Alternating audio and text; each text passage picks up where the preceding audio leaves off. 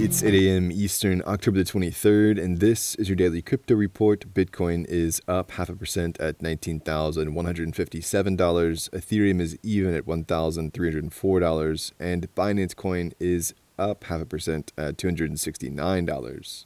Circle is partnering with Axelar to enable cross-chain USDC applications with Axelar's general message passing protocol. The announcement comes after Circle announced native USDC bridging last month. Avalanche, Cosmos, Ethereum, Polygon, and Sui will be the first chains as part of this new initiative. One of the main goals of the partnership is to simplify the cross-chain user experience. Some new applications could include cross-chain swaps, one-click trade execution, and cross-chain NFTs. Axelar's co-founder Sergey Gorbanov called the Circle USDC bridge with Axelar General Passing a key step to achieving global interoperability across dApps on future chains. Well, Jack Dorsey's payment firm Block is building up its Bitcoin mining and wallet teams. The team is looking for heads of Bitcoin mining policy, communications, and partnerships, as well as engineering talent, apparently to develop the next generation of mining ASIC and to build its first mining rig and future mining rig product lines. It also has several positions related to wallet design open. Not quite a spree, the team has been adding the post slowly to LinkedIn.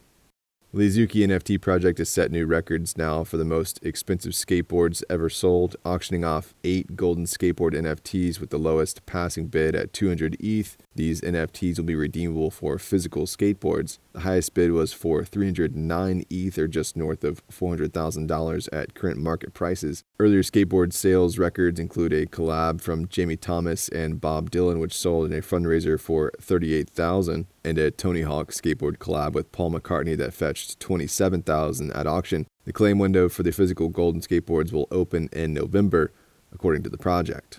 Well, an investigation by 3 Commas and FTX has apparently concluded that unauthorized trades were conducted for DMG trading pairs on the crypto exchange. The incident happened late this week, but it's not clear what sort of impact this had on the exchange regarding monetary value. One user claimed on Twitter to have lost about $1.5 million from the API exploit. 3 Commas said the exploited API keys probably resulted from phishing attacks or hacks and did not originate from its platform. In their investigation, the 3 Commas team discovered multiple fake websites claiming to be 3 Commas and said these sites were used to phish information by tricking users into connecting their exchange accounts via fraudulent web interfaces.